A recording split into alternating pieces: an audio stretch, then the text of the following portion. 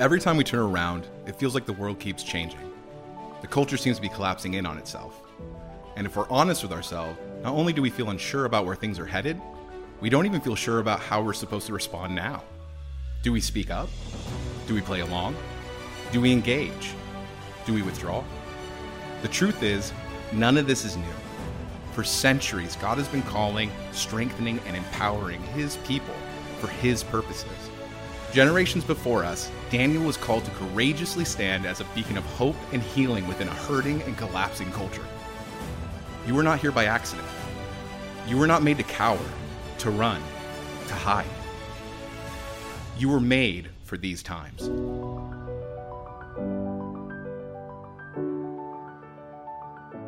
Man, we're going to look at the word, but I have a question. What did you do after high school? You graduated from high school. What was your next step? For me, I was looking at different colleges and kind of like examining, the variables there. And then I decided, you know what, the best option for me is probably to join a heavy metal band and tour, which is what I actually did, believe it or not. And we toured kind of in the southern United States, and it was pretty awesome. And what this heavy metal band was doing was preaching the gospel to an unreached people group, the heavy metal people, right?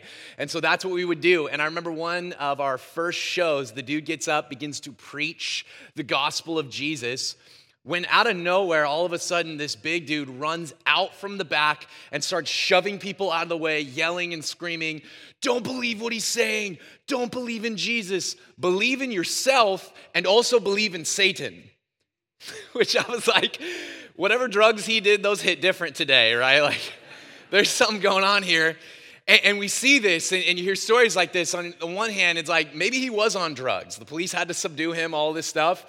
But on the other hand, as a Christian, our worldview actually includes the possibility that he was demonically inspired, that there is something evil underneath the surface, that there are spiritual realities. If you think about 2 Kings 6, where Elisha had been making mischief for the king of Egypt by basically reading his mail prophetically, until finally the king of Egypt's like, man, we keep getting thwarted by this prophet. Let's send an entire army to get this dude. Now, an entire army against one guy, and here's Elijah, he's walking around, and his servant sees the army coming, and he's like, oh my gosh, what is going on here? And Elisha is just chill. Like, he's got his, headphones in, he's walking around like it's no big deal. And the servant's like, dude, what are we gonna do, Elisha? There's an entire army. And he's like, are you kidding me? What's the big deal? He's like, oh, wait. He says, Lord, open his eyes. And he realizes that there is an entire angel army. More were those who were for them than those who were against them. And that is where Elijah got his calm. Here's the reality. When we begin to peel back the layers and see what's behind the surface, we begin to realize that in the midst of an uncertain future, we have a steadfast God. And we need to pull back the veil to see this in its full and its true reality. And that's exactly what we do in Daniel chapter 7. In Daniel chapter 7, we actually get something of a vision. And we begin to read this, and it's gonna feel a bit clunky if you've never studied this kind of thing in Scripture. Would you open your Bibles with me to Daniel 7, starting in the first 3 verses? It says, in the first year of Belshazzar, king of Babylon, Daniel saw a dream and visions of his head as he lay in his bed. Then he wrote down the dream and told the sum of the matter. Daniel declared, I saw in my vision by night, and behold, the 4 winds of heaven were stirred up the great sea. And 4 great beasts came out of the sea, different from one another. All right, how many of you guys have ever had a vision of multiple beasts and winds and all this stuff, right? None of you? Okay, good. So this is what we call apocalyptic literature. And right out of the gate, I just want to give us something of a definition of this so you're not totally confused. This is called apocalyptic literature. It's this ancient prophetic visions disclosing what is behind past, present, or future events through symbolic imagery. So right away, we get 4 winds, we get 4 beasts, and it's this picture of seemingly uncontrollable forces. And it's powerful, and they all represent world leaders. Look at verse 3. And 4 great beasts came out of the sea, different from one another. The first was like a lion and had eagle's wings. Then as I looked, its wings were plucked off, and it was lifted up from the ground and made to stand on 2 feet like a man. And the mind of a man was given to it. And behold, another beast, a second one like a bear. It was raised up on one side, had 3 ribs in its mouth between its teeth. And it was told, arise, devour much flesh. After this, I looked, and behold, another like a leopard with 4 wings of a bird on its back. And the beast had 4 heads, and dominion was given to it. After this, I saw in the night visions, and behold, a 4th beast, terrifying and dreadful, exceedingly strong. It had great iron teeth. It devoured and broke in pieces and stamped what was left with its feet. It was different from all the beasts that were before it, and it had 10 horns. I considered the horns, and behold, there came up from among them another horn, a little one, before which 3 of the first horns were plucked up by the roots. And behold, in this horn were eyes like the eyes of a man, and a mouth speaking great things. What in the world is going on here? Like, what is actually happening? This is a vision, and as we said in apocalyptic literature, there are symbols in this vision that represent world rulers. And so just to spoil it, I want to go through each one of these and kind of look at it. So what was the lion? Well, the lion was Babylon. We know according to Jeremiah 29, 19 through 22, that basically God, in a predictive prophecy about King Nebuchadnezzar coming in to take over, that he was referred to as both a lion and later an eagle. And here we have a lion eagle, right? And his wings are clipped, and then after his wings are clipped, he gets the mind of a man. What is that? It's a picture of Nebuchadnezzar ruling and reigning, and then falling into, and then ultimately being humbled and brought back to God. Then we have the bear.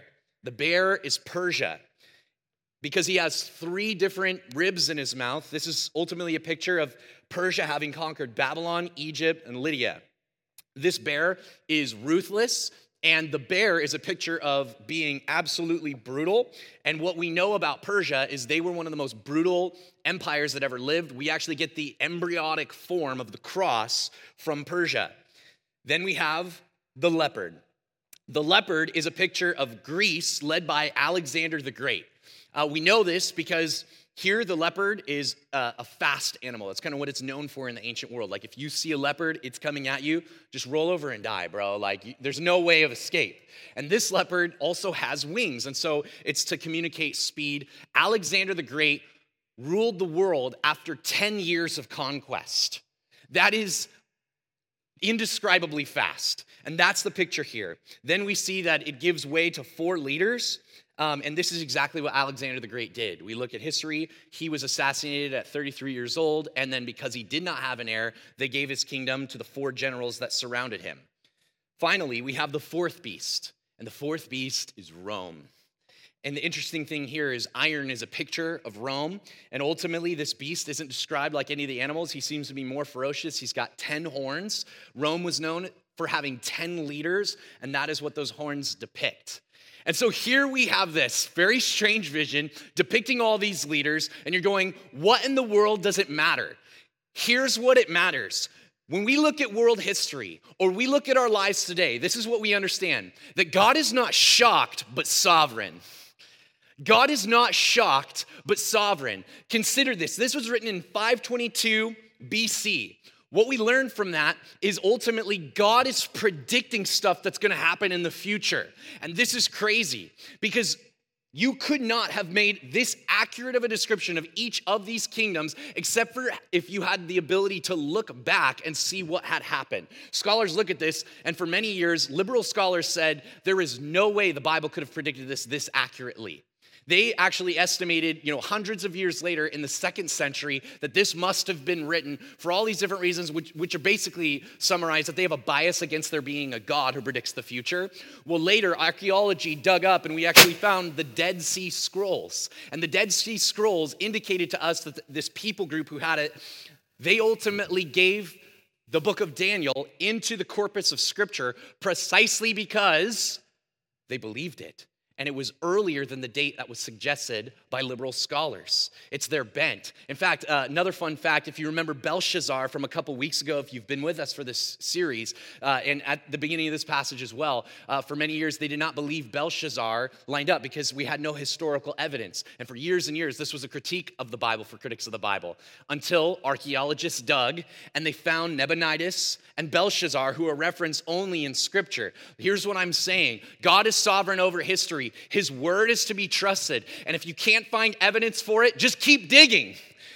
He is sovereign. He is in control. 2 Peter tells us his word is true. And we have the prophetic word more fully confirmed. Listen, they look back and they say, these prophecies keep coming true. This is the word confirmed, according to Peter, to which you do well to pay attention as a lamp shining in a dark place until the day dawns and the morning star rises in your hearts. Knowing this, first of all, that no prophecy of Scripture comes from someone's own interpretation. For no prophecy was ever produced by the will of man, but men spoke from God as they were carried along by the Holy Spirit. Amen. Man, the other week I was preaching at Rise Young Adults, and then I get down and this guy comes up to me and he says, he's like, dude, how did you know? And I said, how did I know what? Like, I don't even know who you are, bro. Like, what? And he says, how did you know where I work?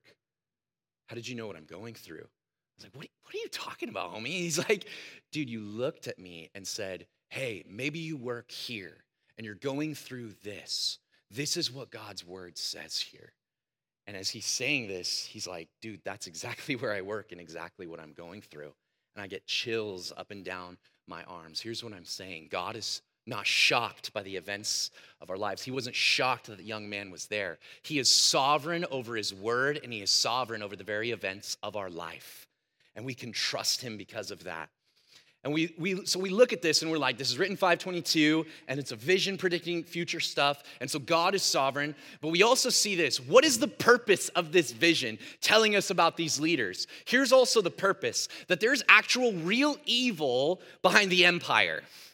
Then when we look at the governments of our day and we look at the governments of their day, there was real spiritual evil behind the anti-God world leaders. That's the point of this apocalyptic vision. And what we're about to see is a passage in the Bible that is clearly talking about Antichrist, which I know is exactly what you wanted to hear about here on a Sunday morning with all the sunshine and stuff. Some of you guys have been ready for Antichrist ever since they started talking about vaccines. You're like, let's go. It's Bill Gates for sure. And so you're like geeked up for this. This is not something that I would like, hey, let's pick talking about the Antichrist, but here we are. Verse 24. As for the 10 horns, out of this kingdom, 10 kings shall arise, and another shall arise after them. He shall be different from the former ones, and shall put down 3 kings. He shall speak words against the Most High, and shall wear out the saints of the Most High, and shall think to change the times and the law, and they shall be given into his hand for a time, times, and half a time. What in the world? Here's this horn that rises up and he wipes out other leaders, and ultimately he challenges the Most High himself and is only defeated by the Most High. What is this? This can't be Rome. This can't be some former ruler. Ultimately, scholars, the majority of scholars would argue that this is a picture of Antichrist. And so you're like, what in the world is Antichrist? Well, if we look to the New Testament and we begin to read the Old Testament through the lens of the New Testament, we get several passages and really a theme built out here. We'll go through much of it, but let's look particularly at Revelation 13, 1 through 4. So we've got apocalyptic literature, Daniel 7, now we're in Revelation and Antichrist. Here we go. And I saw a beast rising out of the sea with 10 horns and 7 heads, with 10 diadems on its horns and blasphemous names on its head. And the beast that I saw was like a leopard. Its feet were like a bear's, and its mouth was like a lion's mouth. And to it, the dragon, Satan, gave his power and his throne and great authority. One of its heads seemed to have mortal wound, but its mortal wound was healed, and the whole earth marveled as they followed the beast. And they worshiped the dragon, Satan, for he had given his authority to the beast, and they worshiped the beast, saying, who is like the beast? Who can fight against it? Here we have in this passage every element from the previous passage now. And what does he do? John the Revelator sees another vision that is a composite vision of all the previous. And it's all in one individual, one leader, every single element. And what the ESV commentators say is this: the beast represents every oppressive human empire that demands absolute allegiance and enforces its demand. What we have here is a picture of Antichrist. Now, if you've been wondering, what actually does Antichrist look like, or you're pulling out the charts and wanting to see when is he coming, all of this stuff, I just want to be very biblical here. What does the actual Bible tell us? We get 4 things. Number 1, this: he's both a category and an individual. It's both a category and individual. There's some who say, man, we're just looking for Antichrist. Who is it? Is it the president? Is it the previous president? They're looking for Antichrist. And here's the reality. That's actually not the point. 1 John actually tells us that many Antichrists have already come. In other words, that anytime rulers, empires, kings, politicians seek to subvert the will of God, replace God, and ultimately subdue God's people, that is the seat of Antichrist, and they're behaving in such a way. And so it's also this category. Secondly, we learn this: he is empowered by Satan. Again, going back to the passage we read in Revelation, the dragon gives him authority. It's ultimately demonic. And in all these apocalyptic visions, we see that there's the human side, and then there's the spiritual reality. He's empowered by Satan. Number 3, he opposes the saints. Daniel 7 is probably the best on this, but multiple passages could say this, that ultimately he seeks to persecute Christians. And lastly, he seeks the place of God. 1 Thessalonians 2:3-4 tells us that essentially he tries to take the place of God in the space of God, the temple. And what he's doing there is just this picture of these are rulers, these are kings, this is the beast who wants to take the place of God himself. And listen to me, some of you guys are all geeked up on this. Yes, Antichrist, this is what I want to talk about. Here's the reality. The point is not that we find some Antichrist. The point is that we understand the category of Antichrist, because the reality is, in our day, we are so caught up with politics, we ultimately might not even need an Antichrist, because we are so hung up with worldly leaders who are less than Antichrist. We are so caught up with this. What is Satan going to waste his time? Look, the last month I saw on TV, on the news, as people are pouring pig's blood on a dude's house who's a police officer testifying in the court of law over some controversy. Pouring pig's blood places. Looking back to January, we saw the White House itself stormed as people are enraged. This weekend, what am I seeing on the news? Communist flags, people wanting to tear down the system all over the U.S., all over the world. And finally, right here in our backyard, in Portland, violence every single night for hundreds and hundreds of nights. How many of you guys have actually wanted to go, man, I'll go eat downtown Portland? You're actually, I'd rather survive. I'm not going there. What? We're looking at beast level nonsense, amen? That's where we're at. But here's the truth. Everyone wants to look for solutions in politics where they're not to be found. Man-sized answers don't solve God-sized problems. We need Jesus. Look, here's the reality. First of all, the Bible is better than news. The Bible is better than news. But practically, how many of us are digging into God's word? How many more of us, including myself, find ourselves scrolling, just addicted to the highlights, addicted to the hype, addicted to all the problems in the world, and looking for a political solution is all that is offered. This weekend, a guy texted me, this is the second time something like this has happened, saying I'm struggling deeply with anxiety, depression, and all of this difficulty internally. And I literally could not meet up with him. I was like, I want to meet up with you. I want to fix your life, bro. That's what I want to do. But the truth is I didn't have time. And so I said, here's what we'll do. Why don't you read a passage, this book of the Bible, the short thing, study it, and then pray through each verse, and then follow up, and we'll talk. He said, okay, I'll do it. This is the exact text I received a couple days later. The first 2 chapters felt like it wasn't Paul writing a letter. It felt like God was talking to me personally.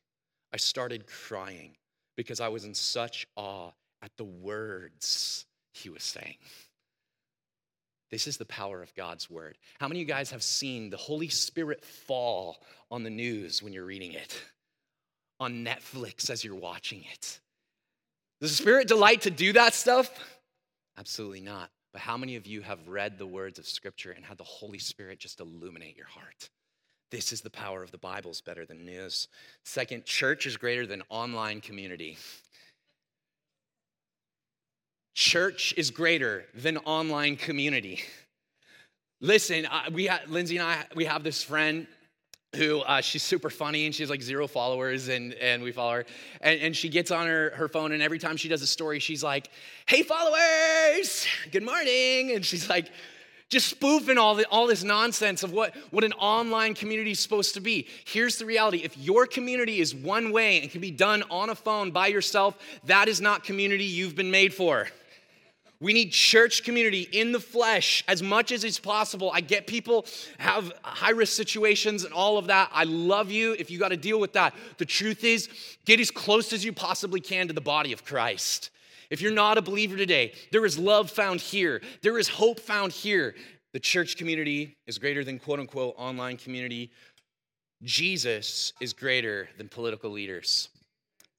I don't know if you watched the joint address Biden did to Congress, and he basically starts, and look, he talks about how I've been handed like the worst world crisis ever and a failed leadership state and all this stuff. And he says, in less than 100 days, we're already, America, back on the move again. And what is he saying with that? I get it's a good speech, all this stuff, but here's the truth. What he's saying is, the world is broken, sin has devastated anything, and I, the Messiah, have come. Here I am, solving the world's problems. And if you think I'm just picking on the left, the truth is that the same weekend I saw all the conservative-y people posting did you hear that Trump announced in 2022 he will say whether or not he's going to come back in 2024. Our Messiah is here! And I'm going, there is no hope in political leaders, friend. There is only hope in Jesus. If they failed you in the past, they will fail you in the future. That is not the answer. We need Jesus. And then finally, the kingdom is better than political movements themselves. Listen, here's the truth. The concept of the beast goes far beyond this, who is the Antichrist. Here's the truth. The concept of the beast is a counterfeit God. It's a false Messiah, a false Jesus. And here's the question. Which one is it for you, right? For many of us, we want one of these Jesuses, don't we?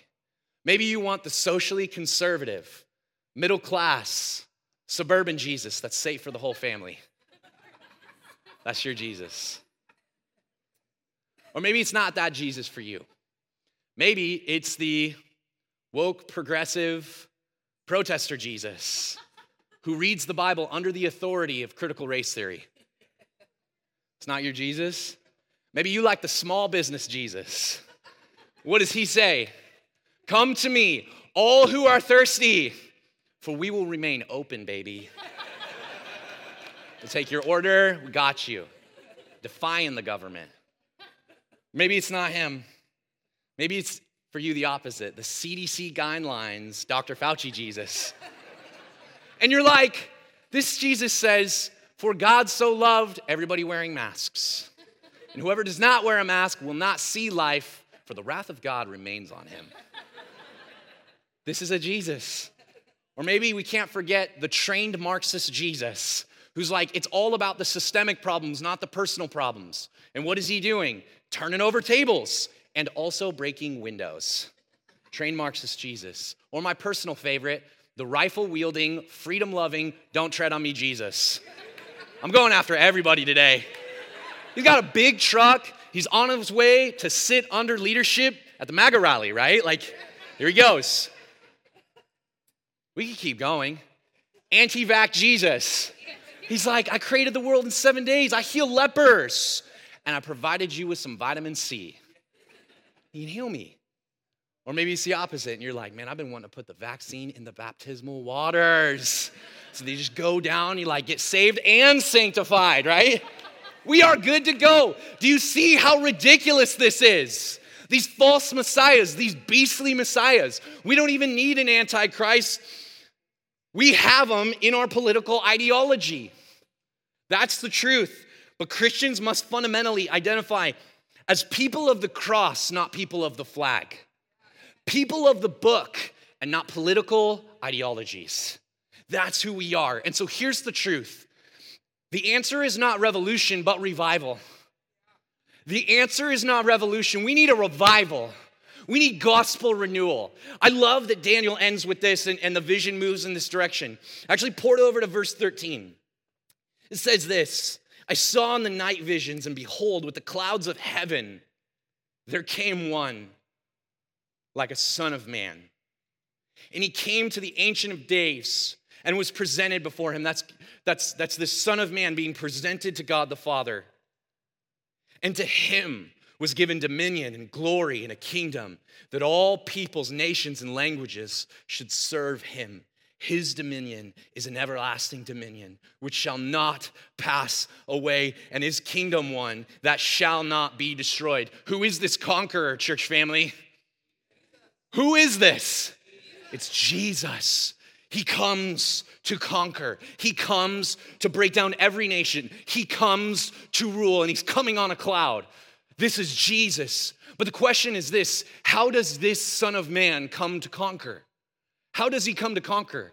Do we need yet another ruler who's going to come through and blast down the previous nations and blast down the previous kings? Do we need another ruler like that? Mark 14, 61 through 62, we see Jesus actually quote this exact passage. By the way, Bible study folks here, if you're studying your word, here's what happens. The Old Testament is interpreted through the New Testament. And so what does this mean? How does he conquer? How does he come as the Son of Man? Well, this is where Jesus quotes this here in the New Testament, and he's on trial. But he remained silent and made no answer. Again, the high priest asked him, are you the Christ, the Son of the Blessed? And Jesus said, I am. And you will see the Son of Man seated at the right hand of power and coming with the clouds of heaven. He is on his way to the cross. And he begins to say, all that stuff you guys studied in Daniel, that's speaking of me.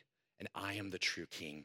And here is how I assert my kingdom. Here is how I exercise my leadership, by laying my life down and dying for my people. In fact, not just my people, but even the people who stand against me. See, in our political, obsessed, politically crazed environment, we have to crush our enemies. But in Jesus, we see good news that our God was crushed in our place for our sins on a cross. And our King reigns today after defeating death in our place. This is the way of Jesus, and this is the good news of Jesus for you. Look, if you've never received Jesus, today is the day to receive his love. There is no love like this in the world, and it is only found in Jesus. That's how he conquers, amen? And here's what's cool. We have a better mission than a political one. As we conclude a series that has addressed the empire over and over again, listen, our mission is not to raise the flag, but to advance the gospel. Acts 1, 6 through 8. I love this. Check this. This is exactly what Jesus is talking about here. So the disciples have their very last moments with Jesus, and what do they ask? It says, so when they came together, they asked him, Lord, will you at this time restore the kingdom to Israel? Will you come and reign? Is this the moment? Are we going to see the kingdom of Israel advance? Verse 7, he, Jesus, said to them, it is not for you to know the times or seasons that the Father has fixed by his own authority.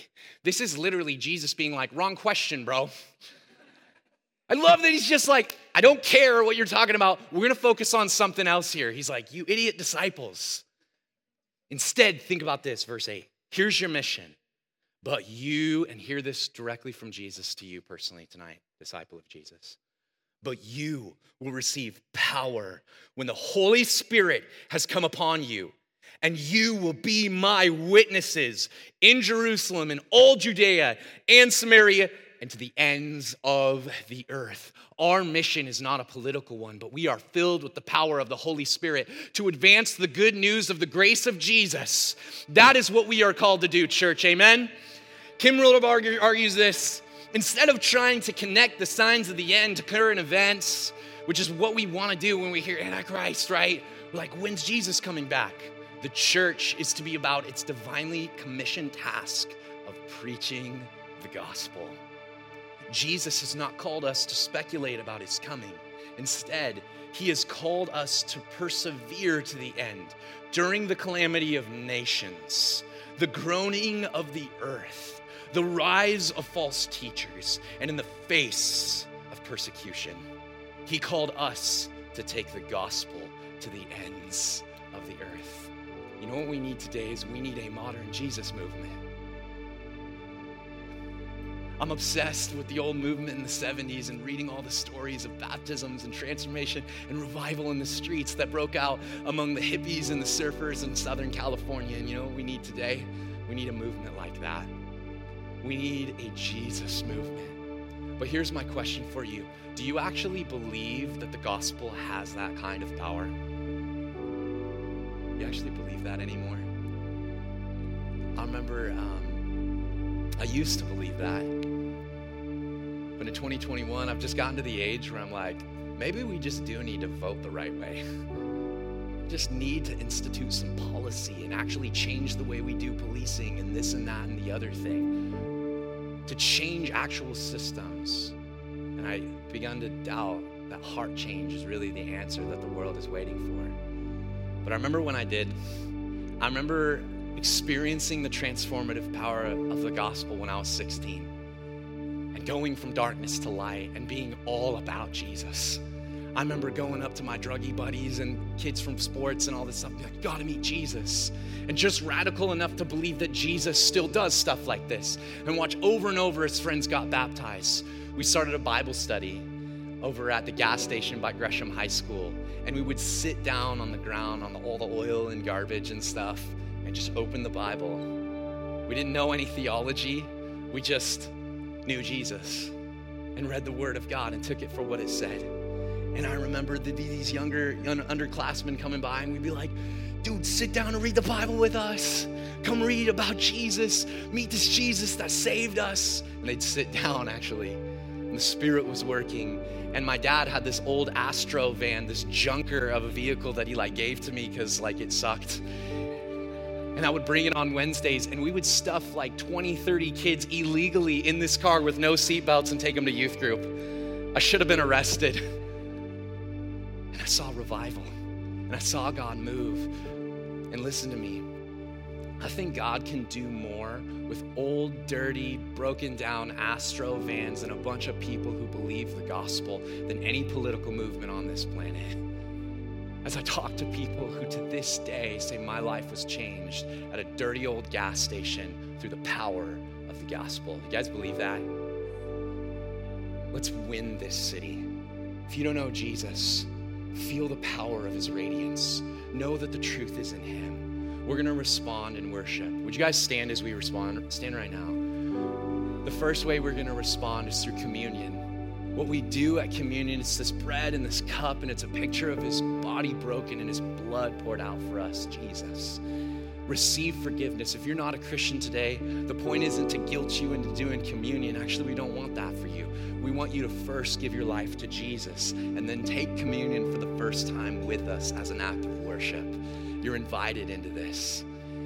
Then we're also going to give. We give back to the one who gave his life for us, saying, man, I don't believe in this empire. I believe in the kingdom that's coming in the age to come. Lastly, we have prayer in the back. And what these folks are there to do is see heaven come to earth in your life. Whatever it is, there's nothing too big or too small. Go be prayed for. Will you raise hands and sing with us to this King Jesus? Amen.